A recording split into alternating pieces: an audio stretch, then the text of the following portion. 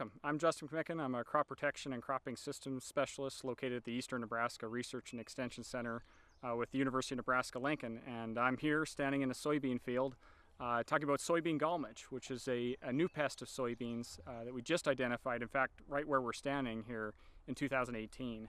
And so this pest has been identified across 4 states and is causing significant economic loss.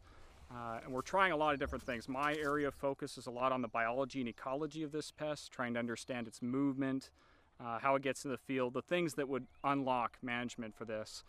We're trying a lot of acute practices to get growers to do things, but we're not finding anything specific that can really manage this.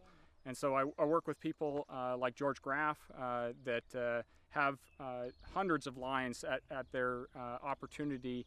And we have a 750 line study right around us here that represents some of the genetic diversity of the germplasm of the U.S.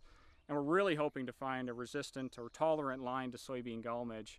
So right here, these 2 dead and dying plants, that's kind of characteristic. We need to find the larvae to be certain it's soybean gall midge, but that's what we see in fields is some dead and dying plants, usually right along the field edge. Others are infested, like this one down here. That's likely infested. Because no current acute practices are providing sufficient control for growers. And so this field looks great. Driving by this, you'd never know there was a problem out here.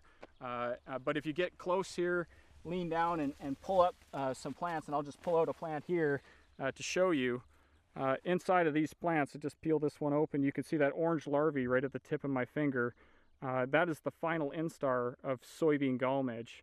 And so this insect feeds and eventually destroys the outer layer, the phloem of these plants, and works its way to the inner part, the xylem, cuts off the water, and eventually what we get is a dead plant.